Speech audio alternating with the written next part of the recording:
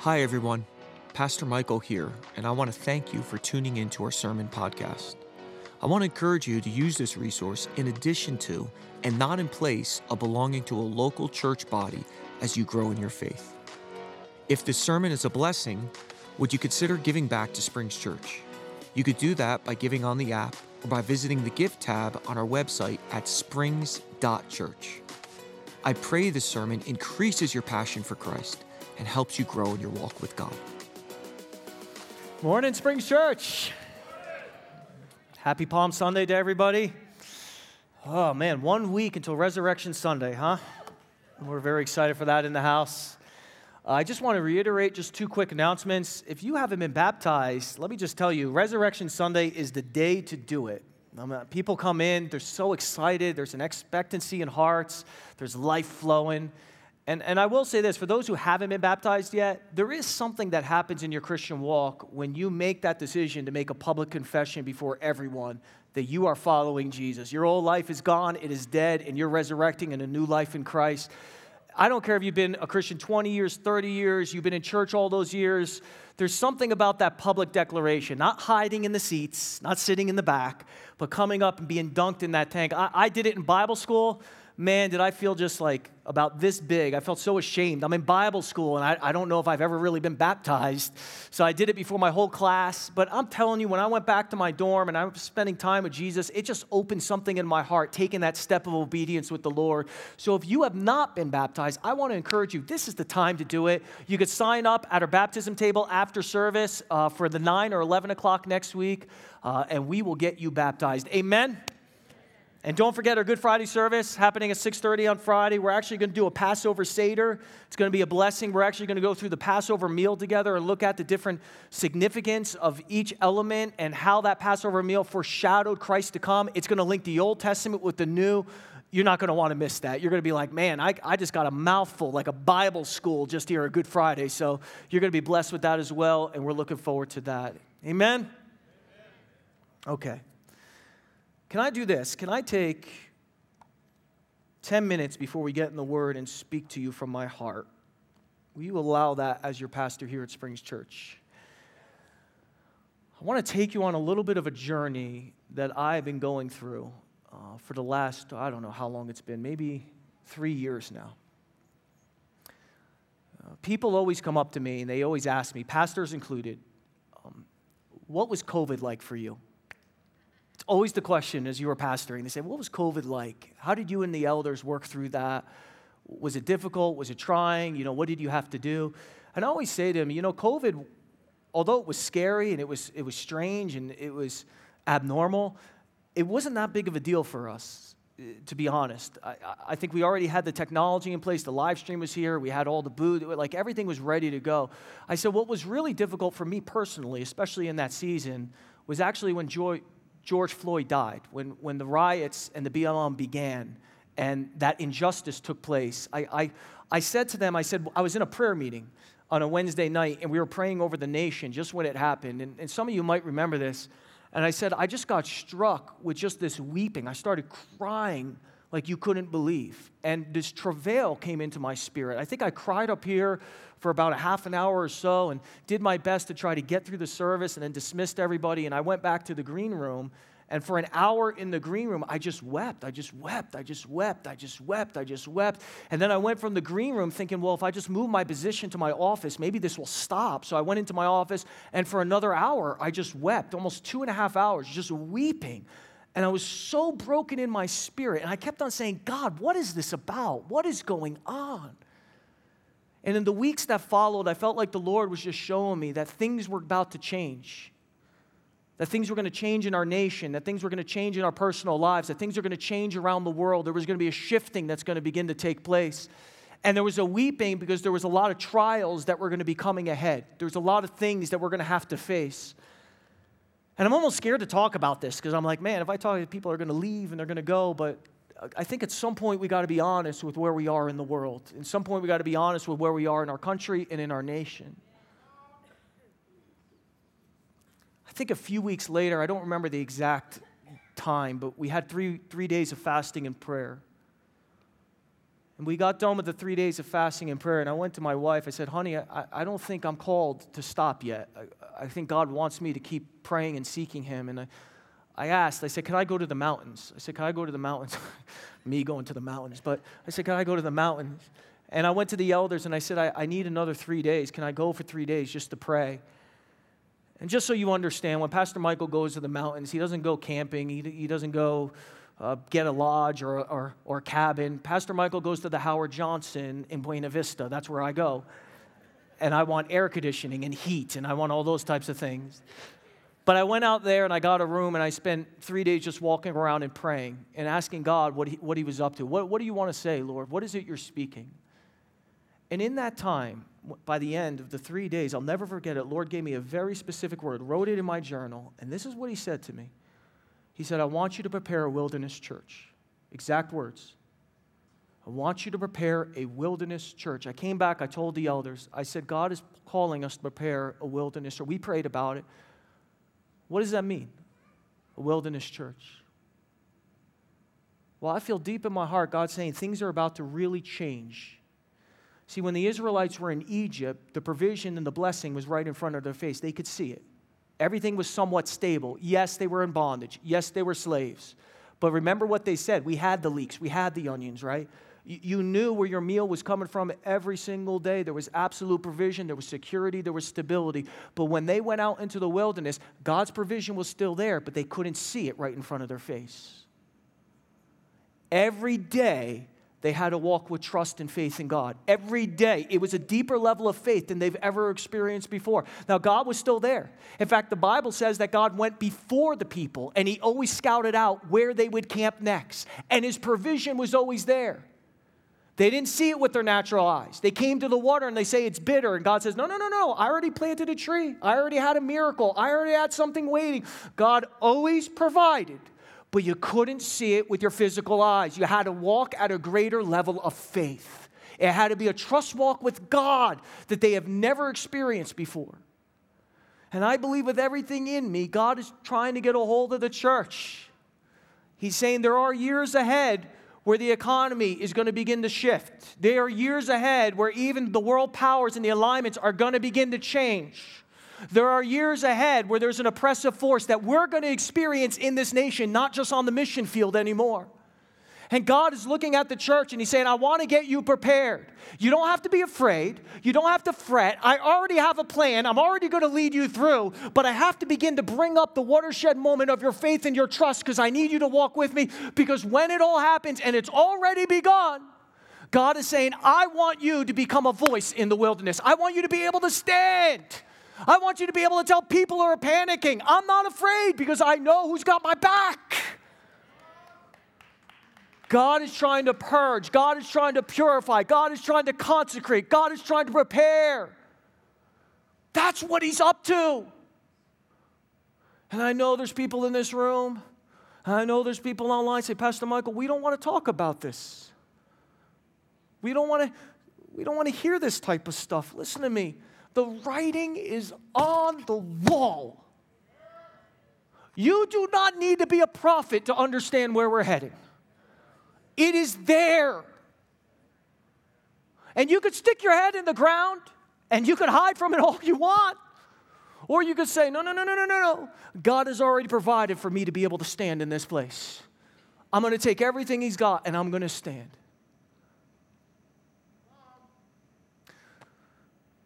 I came back from these things in my spirit and I started asking for more direction from God. And some of it I felt like he gave in prayer, and some of it through the wisdom of the elders and myself talking in conversations, Pastor Dave and myself discussing this, Pastor Billy.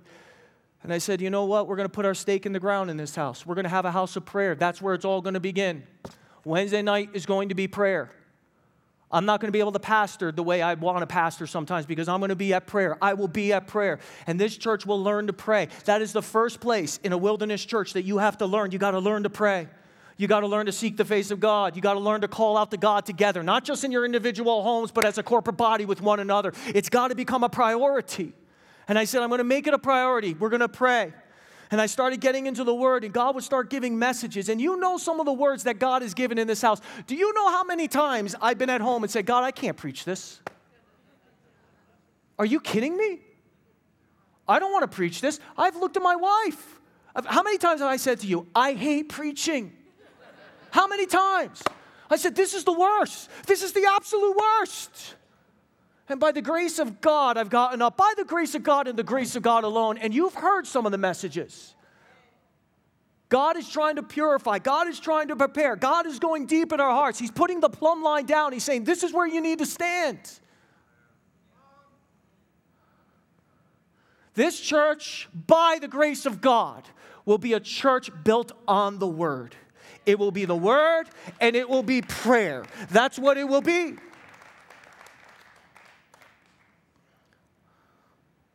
On top of that, I started coming in and saying, you know what, talking with the elders, I feel like the church has to get back to a place of relying more deeply on the Holy Spirit. We need to wait in His presence more. We need to listen for His voice more. And we stopped the altar calls and we would sit and we would wait.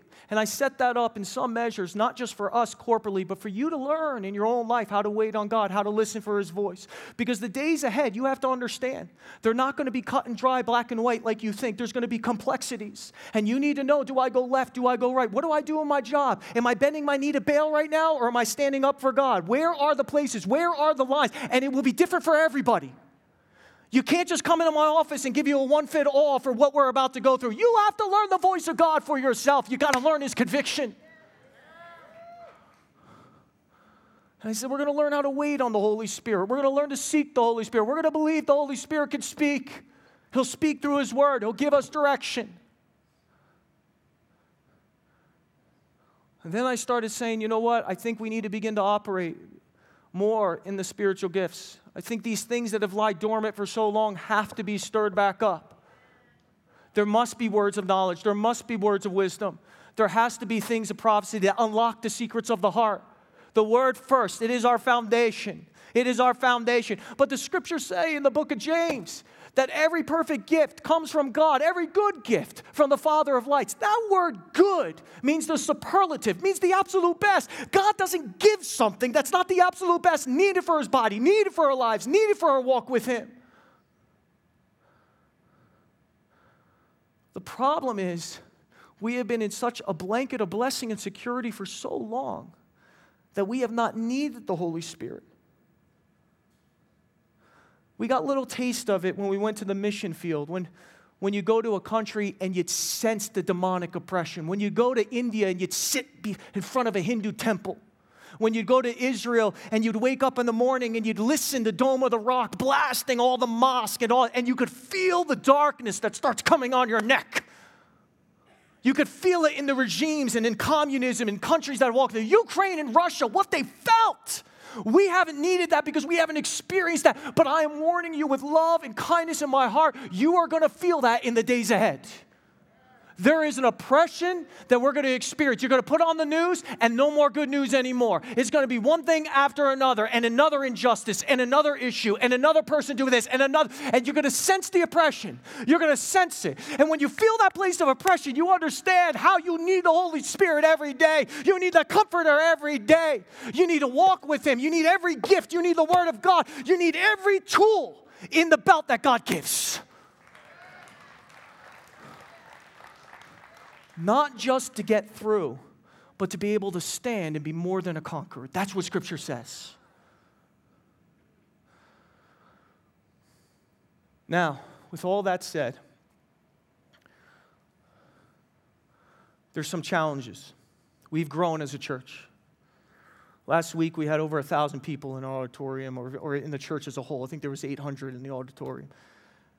I never expected to pastor a church of 1,000 people. Not in a million years. There are days I'd walk around and say, God, if they knew how little I know, nobody would be here.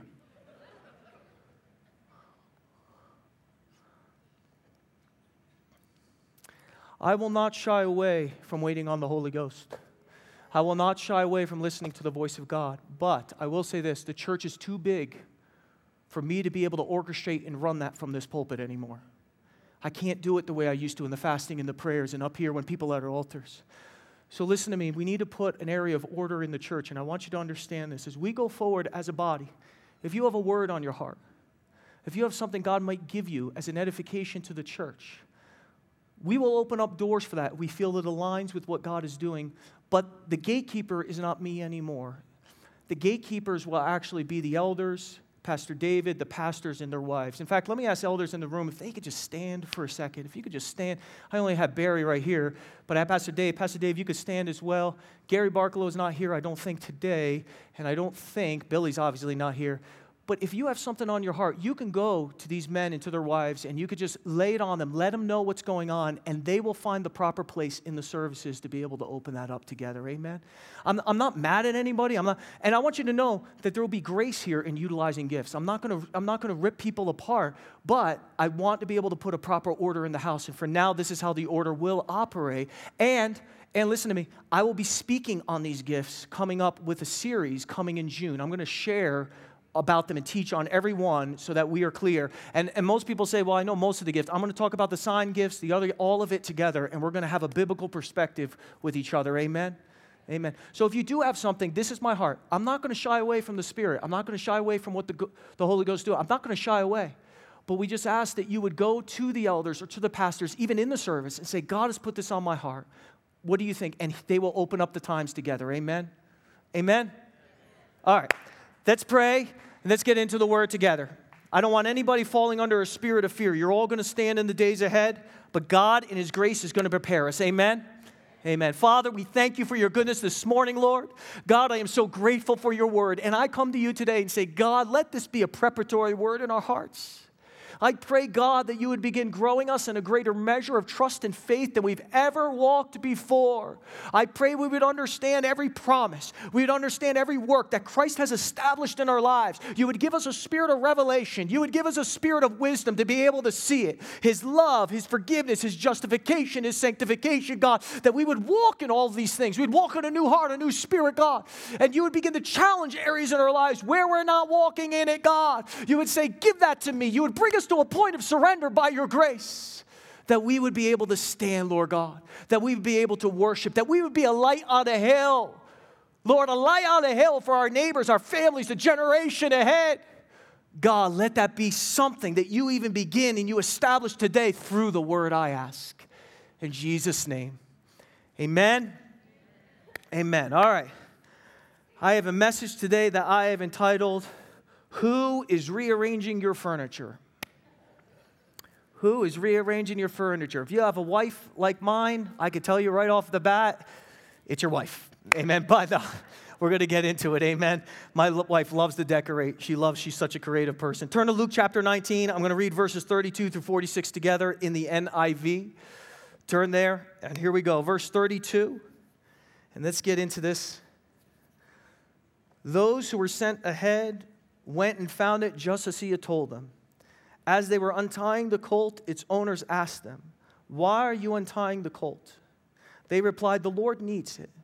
They brought it to Jesus. They threw their cloaks on the colt and put Jesus on it. And as he went along, people spread their cloaks on the road. When he came near the place where the road goes down to the Mount of Olives, the whole crowd of disciples began joyfully to praise God in loud voices for all the miracles they had seen. Blessed is the King who comes in the name of the Lord, peace in heaven and glory in the highest. Some of the Pharisees in the crowd said to Jesus, "Teacher, rebuke your disciples." "I tell you," he replied, "if they keep quiet, the stones will cry out." As he approached Jerusalem and he saw the city, he wept over it. And he said, "If you, even you, had only known on this day what would bring you peace, but now it is hidden from your eyes." Now verse 45. When Jesus entered the temple courts, he began to drive out those who were selling. "It is written," he said to them, "My house will be a house of prayer, but you have made it a den of robbers." Now, Palm Sunday is a time of year that we remember and we celebrate Jesus riding into Jerusalem on a donkey triumphantly. This was Jesus revealing himself and being proclaimed as king. And now when you read through the text, most of us, we stop at the part and we focus on the donkey. We focus on the palm branches. We focus on the clothes. We focus on the crowds crying, Hosanna and the highest. Blessed be he who comes in the name of the Lord. I've even preached on this scene. I've talked about how ridiculous it must have been for the Roman soldiers who were literally watching the king of the Jews coming into the capital city riding a donkey, a colt, an unridden donkey. Not on the back of a chariot being pulled by a bunch of horses. I mean, how silly it must have looked with them throwing old clothes and palm branches on the ground and them celebrating. This was a contrast. I mean, a contrast compared to how the Roman emperors would have come into their capital city of Rome in the back of a chariot with all their horses, with the army behind them, with all the people that they have conquered being pulled in chains. This is a contrast of after the Roman emperor would have conquered a foreign land or a foreign enemy and would have stood there declared as the king. Normally, that's where most pastors and preachers stop in the text. Jesus, right? Jesus, the King of the Jews. Jesus, the triumphant king. But the text actually goes on. See, Jesus didn't just ride the donkey into Jerusalem and proclaim himself king. Listen to me. Jesus rode the donkey into the temple and proclaimed himself to be king. Jesus rode into the temple, and then we get one of, I think, the craziest and the strangest passages in all of the four Gospels. We get this Jesus who is meek, who is mild, who is gentle. This Jesus who said, come unto me, all who labor and are weary, and I'll give you rest. This Jesus who said, take my yoke upon you, it's easy, my burden is light. The Jesus that said, blessed are those that mourn, for they will be comforted. This Jesus of comfort, this Jesus, this picture of Christ, suddenly on Palm Sunday, he's got thunder in his voice. He's got fire in his eyes. He's making a whip out of cords. He is beating people. He is flipping over tables. He is yelling. He is screaming. He is pouring out his wrath. This is the only recorded act of violence done by Jesus. And we have to ask ourselves a question. We have to think about it and say, why? Why? Let me put this up on the screen. I want you to see it. I want you to pay attention to this because this is going to be our thesis for the rest of the sermon. This is what is going to lay the groundwork. On Palm Sunday, Jesus didn't just come to Jerusalem and declare himself as king. Are you ready? This is important. Jesus came to the temple and declared himself to be king. Now that is important. Well, why? Well, to understand it, you have to grasp what the temple represented, what the temple was. Otherwise, you won't get why Jesus didn't just declare himself king over the Jews and king over Jerusalem. He declared himself king over the temple. See, most people miss the importance of the temple because they think of the temple as kind of like a larger or a bigger synagogue. Okay? They think the temple was just another place that the Jewish people went to learn about the law, learn about Moses, learn about the prophets, go and find a community of believers. They have this idea that the temple was kind of like the megachurch of the day. And all the other synagogues throughout the Roman Empire were like the house churches, right? And they think what was going on in the house church must be what was happening in the temple, only at a larger scale and with more people. But when you think like that, you'll miss the whole point of the temple. See, up to this point, the Holy Spirit hadn't been poured out, which means the manifest presence of God wasn't in any of the synagogues. The only place that the manifest presence of God, the Shekinah glory, dwelt in Jesus' time was at the temple, which meant if you wanted to go and meet with God, if you wanted to seek his face, you had to travel from all over the world to that specific location. You had to go to the temple. Now, some of you might be thinking, well, I mean, Pastor Michael, wasn't God's presence everywhere in the Old Testament? I mean, isn't his presence everywhere today? Didn't David write it in the Psalms that even if I make my bed in hell, there you are? Well, yeah, it's true that the presence of God is everywhere right now, that the presence of God was everywhere back then, but the manifest presence of God And you got to grasp this. It had a specific address. It had a specific location. It's hard for us to understand that because the Holy Spirit has been poured out. We could come in on a Sunday morning and experience the. That wasn't what it was like in Jesus' time. That's not what it was like. You could come here and seek God's face. You wanted to seek God's face? You want to enter His courts of thanksgiving? You had to go to a specific location. You had to go to the temple. And if you don't grasp that, you begin to miss out on all the beauty of the biblical narrative. You miss it. Let me try to explain it the only way I can. With motorcycles. I love old vintage Harley-Davidson motorcycles. In fact, I had 2 bikes dropped off this week by a good buddy of mine in New Jersey. He pulled up outside my house. He had a trailer full of bikes. I think there was 10 bikes in the back. And when my buddies show up, the whole neighborhood goes on neighborhood watch. Right? Honey, how many people started calling you? They were calling her. There is somebody outside. This guy, I don't know. He's tattooed. He is tattooed all over the place. I'm getting my gun. I'm just going to, should I shoot him? He's outside your house. No joke. No joke. Right? You got the calls? Right? I finally met him, my buddy, and we unloaded a few bikes together, and we got everything in. I said, Josh, get out of the neighborhood before they kill you. Get out of here. Get out. Come to the church anytime you want, but they're gonna stone you, brother. I love old vintage Harley-Davidson motorcycles. And there's just a rich history, especially through the 1900s, when it comes to the Davidson brothers and William Harley. The Davidson brothers made a tremendous impact on America's society. I mean, the motorcycle, Harley-Davidson, the American motorcycle became part of Americana. It became part of our history as a nation, our story. And back then, the Davidson brothers and Harley-Davidson, towards the end of their lives, they became famous. I mean famous. Everybody back in the 1900s knew what the brothers actually looked like. They had seen pictures and posters of them, right? They had seen what they had done and what they created. The V-twin motorcycle, they read about their creation. Even more than that, they actually saw the Davidson brothers' handiwork on every street corner and every garage.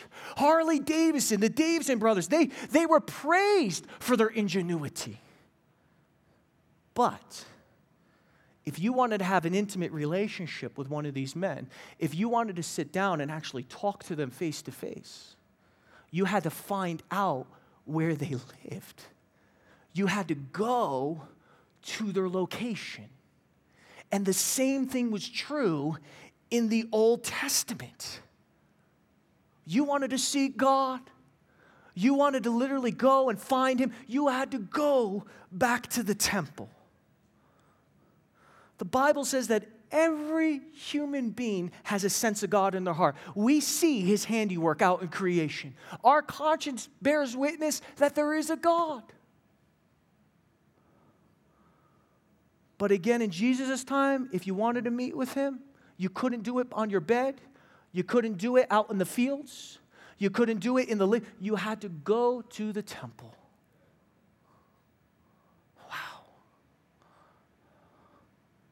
Let me show you something. I'm going to put this up on the screen, and I want you to get this. Because God was doing something through the temple, and you have to understand it. This is what God was doing. God was showing the world through the temple, are you ready? That it was His desire not just to be God over His creation and humanity, but His desire that we would know Him personally. God was saying that there's a place where you can go and know me. Not just know about me, but a place to actually know me.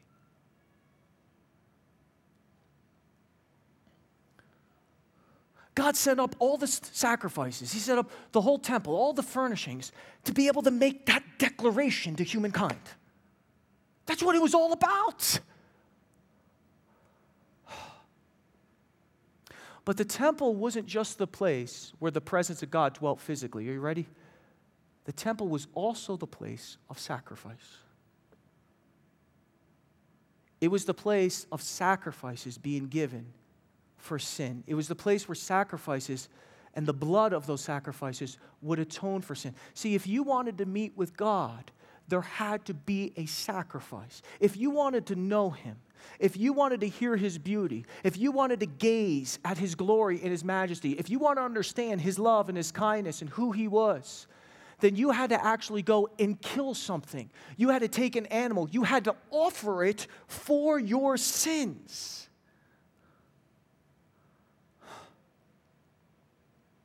See, all of this, and this is what you got to get. This is where you got to track with me.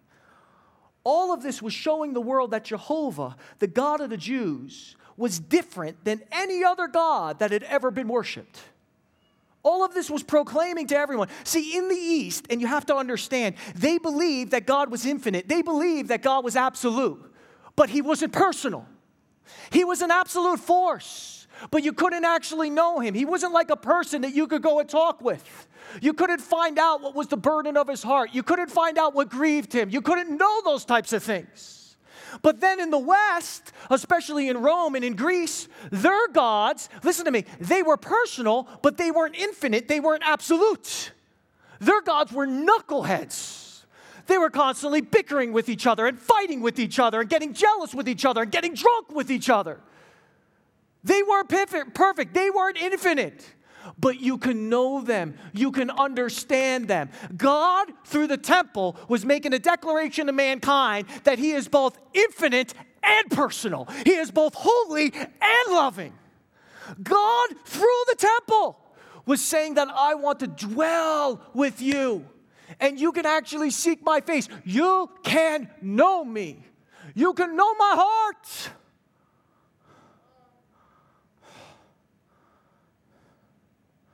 He says, I want to express things about myself that provoke responses inside of you. Responses of love, responses of awe, responses of fulfillment.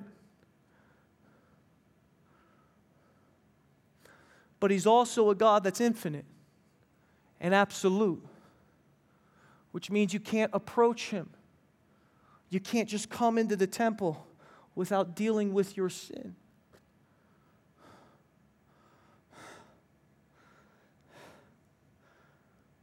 You couldn't just walk in casually.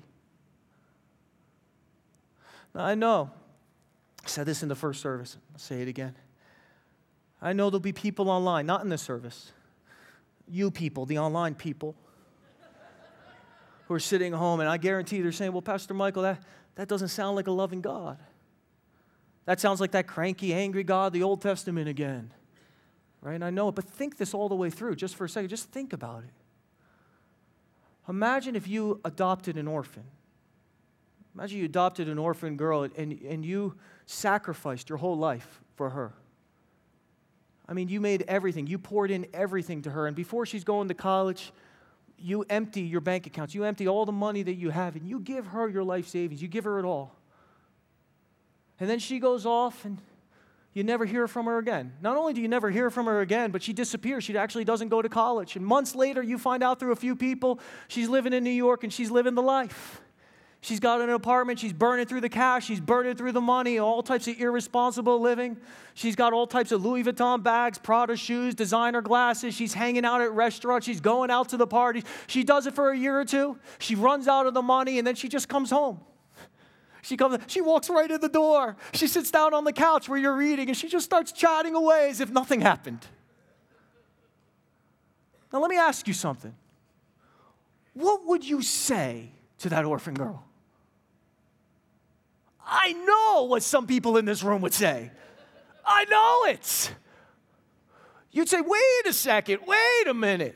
You just can't come in here and act as if nothing's wrong. You just can't come in here, chat away, and act as if nothing happened. We have to deal with the breach of trust. We have to deal with the betrayal. We have to deal with the injustice of you taking all my money and just wasting it away and then ignoring me. See, the Bible says that we are in the exact same situation with God.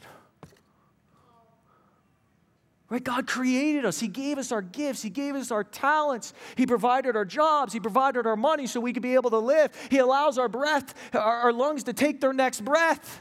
And the question then becomes, do we actually stop for a second and give him the thanksgiving and the honor that's due him? Do we take time to have a heart of gratitude? Or do we act as if all those things are just ours and go do whatever we want with them? It's the same thing.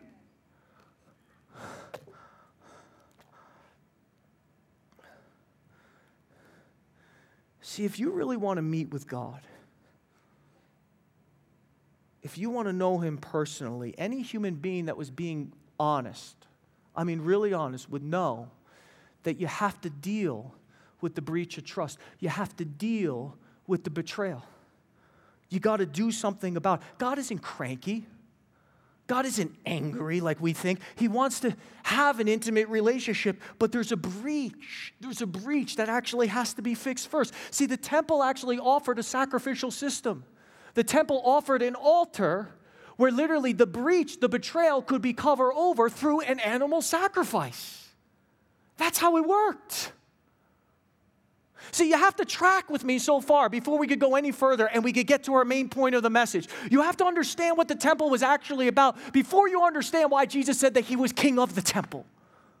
The temple was the place where you went to go meet with God. The temple was the place that the presence of God dwelt. The temple was the place you could go face to face with the Lord, where you could come into his presence. But the temple was also the place of sacrifice. That was the only place that the breach could be fixed or it could be covered over so that you can enter into the presence of God.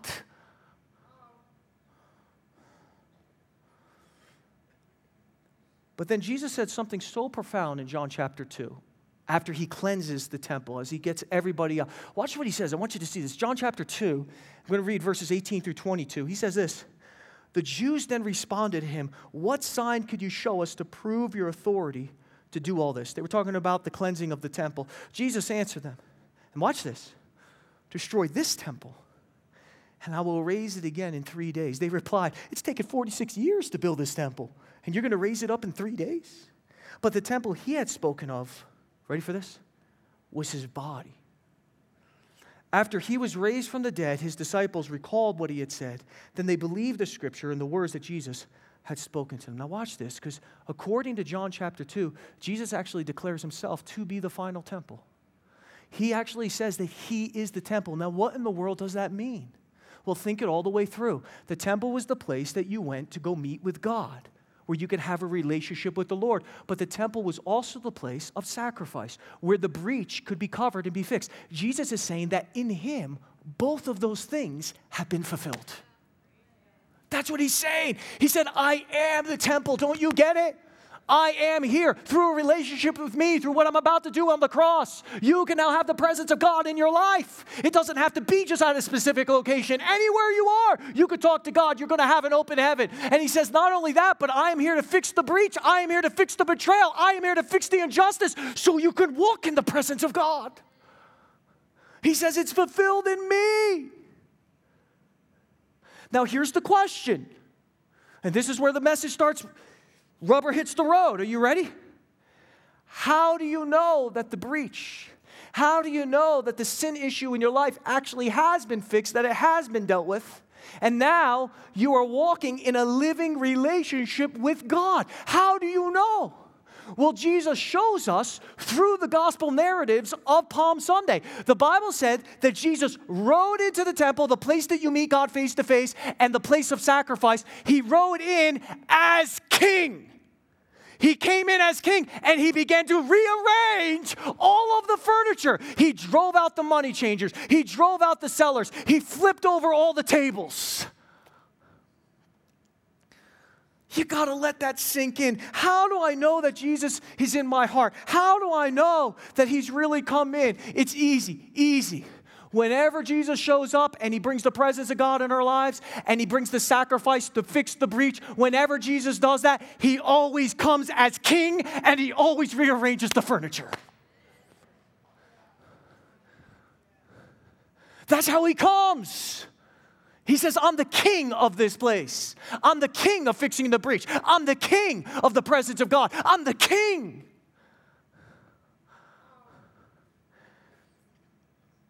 I have pastored a number of people over the years, and they have sat with me, and they said this. They said, I believe in God. Now, as soon as I hear that, that's not the best statement, because James actually says even the demons believe and tremble. But they start that way. They say, I believe in God. But I believe it's my decision to decide what is right and wrong for my own life.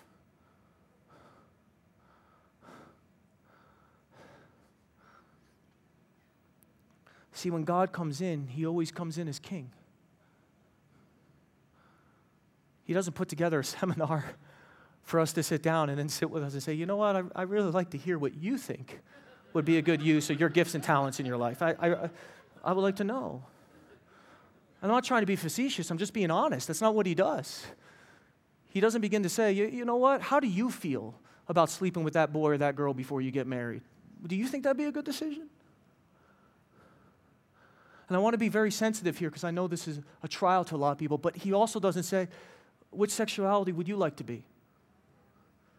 Would you like to be this? Would you like to be that? How do you feel about it? What do you think?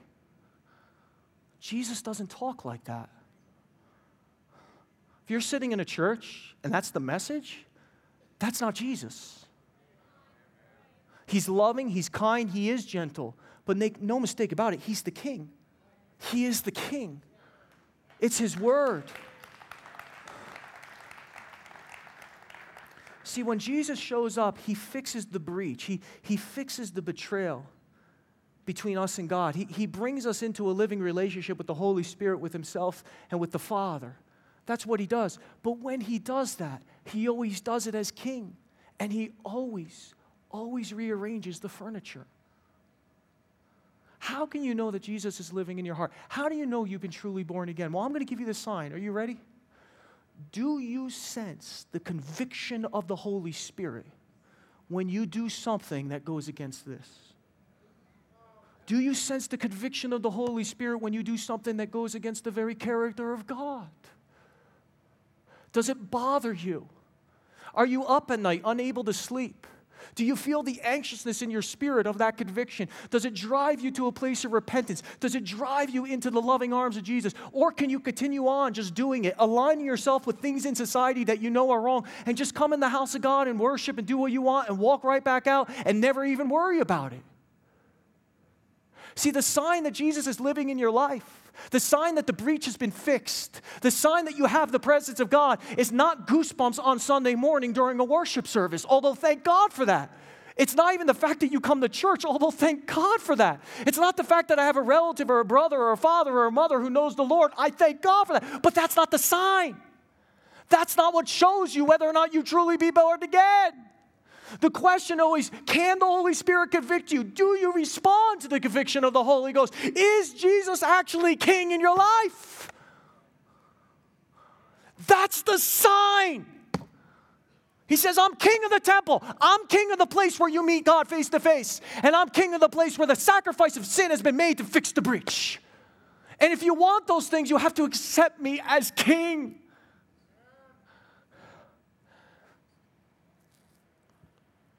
I used to minister downtown with a good friend of mine, Adam Field, and we'd preach the gospel together, and someone came up to me, and we were talking about Jesus being king, and we were talking, he said, I can't get it. How does that work with salvation? I said, easy. Give me $1 bill. Gave me $1 bill. I ripped it in half.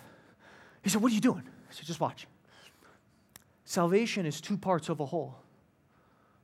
You can't accept Jesus as your Savior and not accept him as your king. He comes as one. See, if I go into the store, if I go into a market and give half of a dollar and say, I'd like to buy something, they're going to look at me and say, well, that doesn't work. And yet we do that in our salvation. We come to God and say, we'll cut the dollar in half, we'll cut the salvation in half, and I will have God's salvation, but I will not have him as king. And what Jesus is showing us through this passage, especially on Palm Sunday, that they're one of the same. See, God said this, what I have joined together, let no man tear apart. You can't tear it apart.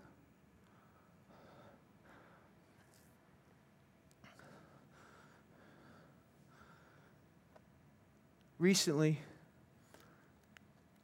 Jesus has been rearranging some furniture in my life. Anyone ever deal with that? I shared about this a few weeks ago, and I'm still working on it, but I just started getting distracted, just too much news. Sometimes I just can't believe what's even happening. I sit there staring at it like it's a car wreck in front of me, and it's just too much news. I was watching news, and then I was on Instagram trying to veg out, looking at old motorcycle races, thinking, man, this is what I should be doing in life, racing motorcycles. And it was just too much entertainment. And the Lord very kindly was just beginning to speak. He was rearranging some furniture. I didn't stop praying. I just couldn't concentrate on him the way I used to. I couldn't hear his voice in prayer the way that I used to. And the conviction of the Lord, very lovingly, very kindly, but as king, he started coming over my life and he started speaking. He says, you might have a prayer life, but you don't have a radical, consecrated spirit of prayer. I said, oh God, I want that. I feel you moving some things around. I want to walk in that. Can I end the message with one final thought? One last thing I just want to touch on. I want you to see this. There was nothing technically wrong with the money changers or those selling the animals back in Jesus' day in the temple. Technically, that was part of the sacrificial system. The issue is that the sellers were inside the courts of the temple. They were inside the temple, and they were crowding God out. How can you know that Jesus is actually living in your heart, living in your life? One of the ways you'll always know is Jesus will begin to find things inside of you that have gotten too far in. That's what he does. See, it's not even bad things. It's not even wrong things. Sometimes they're good things. Sometimes they're right things. They're just too far in. And see, when a good thing gets too far in, it always begins to crowd God out. That's how it works. For example, listen to me. Is there anyone here today, honestly, that had parents who built their whole lives around you? Maybe you have parents that stayed together. They didn't get divorced because of you. Maybe you have a parent that literally got up every day and continued on and maybe even stayed alive because of you. They made you their whole life. They made you the center of their lives. They made you the meaning of their lives. Now, let me ask the question, for those that have been in families like this, what was it like being the center of somebody's life? It was horrific, right? It was absolutely punishing. You can never please them. They're always trying to control you. You're always fighting with them. Why? Why? Because they can't live without you being the thing they need you to be to them. They need you to give to them the perfect mother-daughter relationship. They need you to give to them the perfect father-son relationship. Why? Because you are all they got.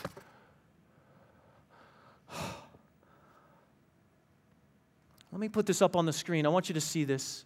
I want you to write this down. I want you to get this.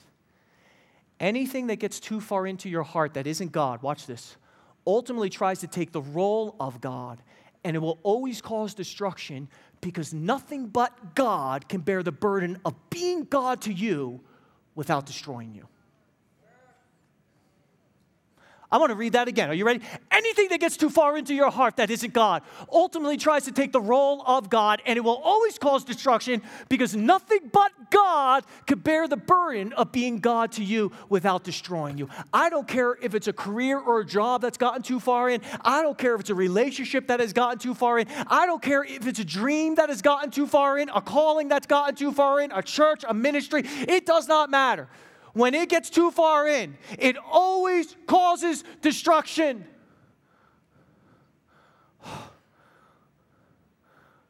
When you fail at your job, when you don't get promoted the way you thought you were going to, when the relationship goes sour, when the dream begins to be delayed or it starts being changed, it always starts to punish you. It destroys you. It tears you apart mentally. It tears you apart emotionally. It tears you apart sometimes even physically. Because those things don't belong there. Only God can carry the burden of being God in the center of our lives. Nothing else can carry that burden. It will always destroy and punish you. You will never be able to live up to it. You will always fail it. You will always mess it up. And it will always destroy. It will always break you.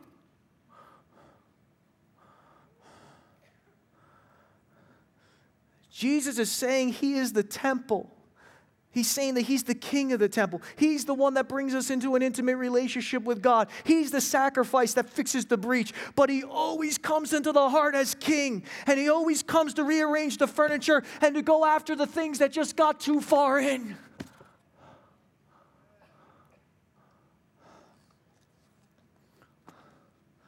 Let me close with my final thought. Because a message like this begins to scare people, begins to frighten people in church. And the reason they start getting scared is because they're afraid to have to surrender full control to God, to allow Jesus to be king, to allow him to rearrange the furniture. We're afraid to yield control because we want to be in control. And the sick illusion is we think we're in control. We're never in control, but we want it. And I began praying about this last week, saying, God, how do I get a church, and even myself, to get to a place where we trust you so implicitly, trust you so much that we let go of the control. We let you be king. We let you rearrange the furniture. We let you go after the things that are just too far in. How do I finally get to a point where I can explain it to my own life and then to the congregation? And as I'm thinking about it this week, it begins to dawn on me. And I began to see something that I've never seen before. And I'll give you the illustration, the way I began to write it, the way I began to put it in my own journal. And I want you to imagine this. Imagine a billionaire showed up at your house one day. And I'm not just talking about a billionaire. I'm talking about somebody worth $300-400 billion. They show up. You're hanging out in the garage. You're working on motorcycles like me. You're cleaning the house. You're doing whatever you want. And a billionaire walks in. And the billionaire stops you. And he says, you know what? I want you to know something. I want you to see something. All my assets and all my money and all my earnings. I got gold in Switzerland. I got assets over here. I got currency. I got yen. I got all this stuff. I got everything I got's probably worth anywhere from $300-400 billion. And then the billionaire looks at you and says this. He says, what are you worth?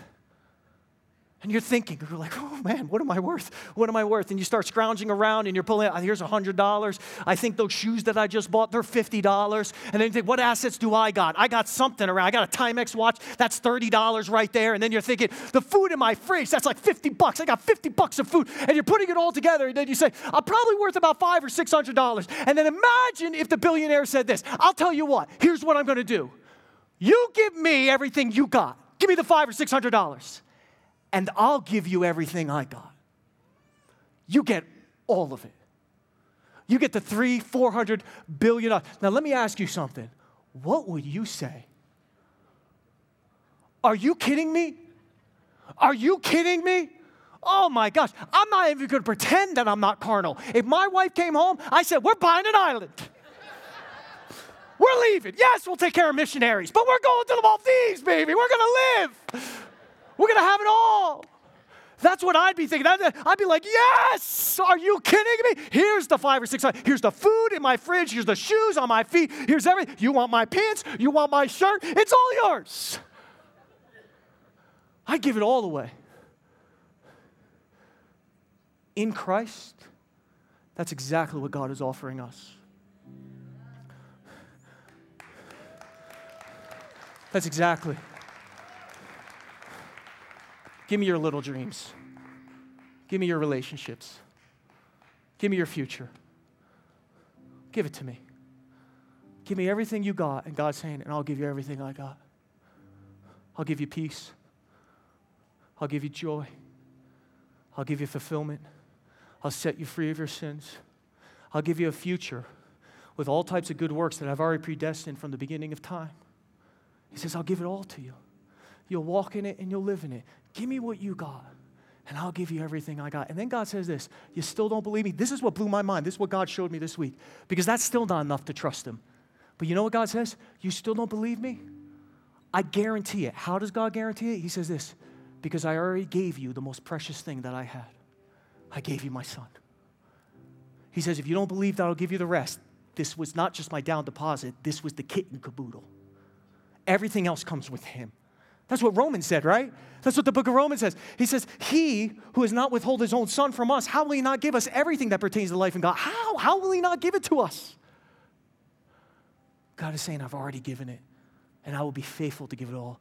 Just give me the measly $500. Stand with me, Springs Church.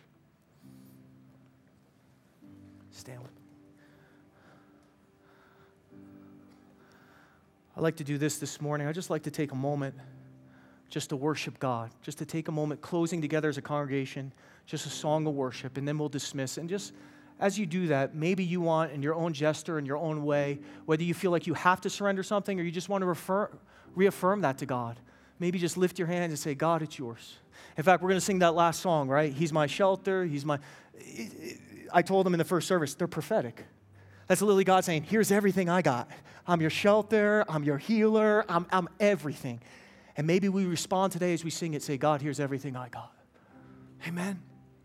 Worship team, let's sing it together, and then we'll close in prayer and we'll dismiss. Thanks again for listening to our Springs Church podcast. For other exciting content from Springs Church, be sure to visit us online at springs.church. If you'd like to partner financially with Springs Church, you have the opportunity to give by visiting the Give tab of our website, springs.church.